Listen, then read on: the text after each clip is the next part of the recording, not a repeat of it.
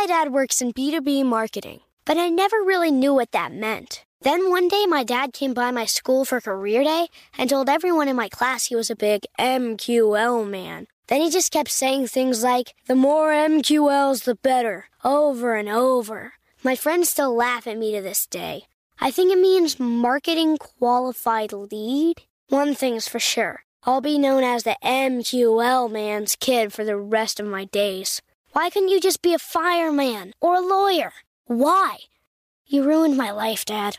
Not everyone gets B2B, but LinkedIn has the people who do. And with ads on LinkedIn, you'll be able to reach people based on job title, industry, likelihood to buy, and more. Start converting your B2B audience into high-quality leads today. We'll even give you a $100 credit on your next ad campaign. Go to linkedin.com/customer to claim your credit. That's linkedin.com/customer. Terms and conditions apply. LinkedIn, the place to be, to be.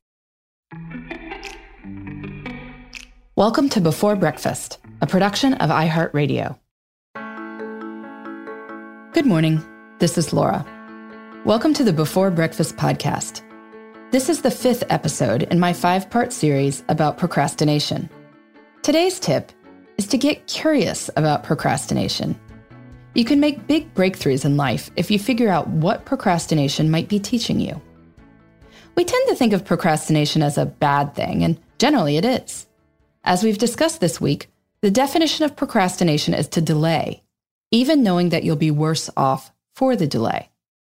It's no problem to put off work that doesn't need to be done in the first place. But studying for an exam that's critical for whether you'll get into grad school, that's a different matter. We've discussed why we procrastinate, and we've discussed strategies for making progress. But today, I want to raise a different possibility, which is that sometimes our procrastination is teaching us something. We can reach real insights by getting curious about why we're putting something off. Sometimes we delay because things are boring or unpleasant. Sometimes we delay because we're feeling bad about ourselves. We don't want to try our best and risk still failing.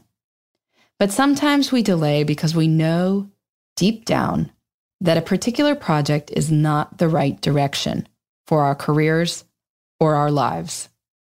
The reason you are resisting is not that you have no self-discipline. It's that your wise inner mentor is saying, no, this is not what you are meant to be doing. There are other things that are more worthy of your precious time. Now, I'll admit that it's not always easy to tell the difference between mere delay and an epiphany. I've put off writing scripts for this show because I got sucked into something else, but I truly love doing this podcast. Usually, I just need a break and a snack, and I'm good to go. But sometimes, it's something else. About a year or so ago, I was asked to take on a project, and I tentatively agreed and set about doing some work for it. Then, I kept finding other things to do. I returned emails promptly. I cleaned my desk. And if you know me, you know that cleaning my desk is usually the last thing on my priority list. Around the time I found myself daydreaming about how I might pay someone else to take on this project, I realized, no. It wasn't a prison sentence. I could extricate myself. Of course, I couldn't extricate myself immediately. I still had to do the part that I'd agreed to do. Likewise, if you realize something isn't the right direction for your life, that doesn't mean you can get out of doing it.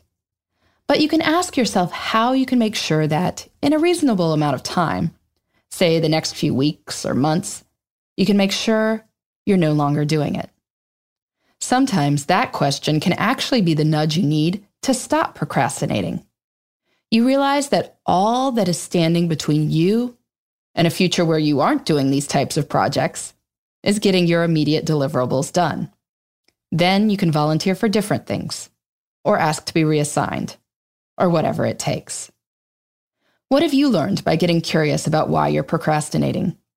Have you ever realized, after putting something off, that there was a really good reason you weren't doing it? If so, please let me know. You can email me at beforebreakfastpodcast@iheartmedia.com.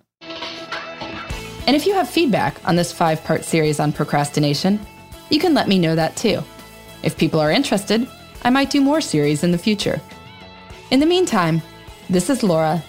Thanks for listening, and here's to making the most of our time.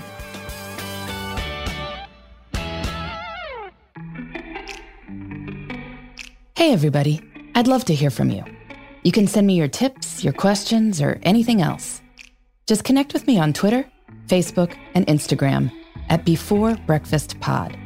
That's BE, the number 4, then breakfast, POD.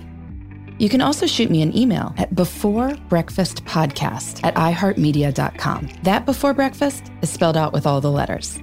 Thanks so much. I look forward to staying in touch.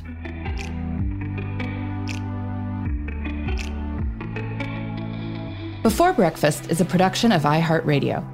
For more podcasts from iHeartRadio, visit the iHeartRadio app, Apple Podcasts, or wherever you listen to your favorite shows.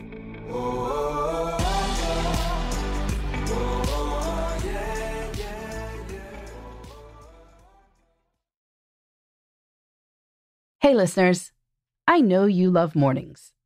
And with nearly 300 beaches in Puerto Rico, each one is a reason to wake up early and catch a picture-perfect sunrise.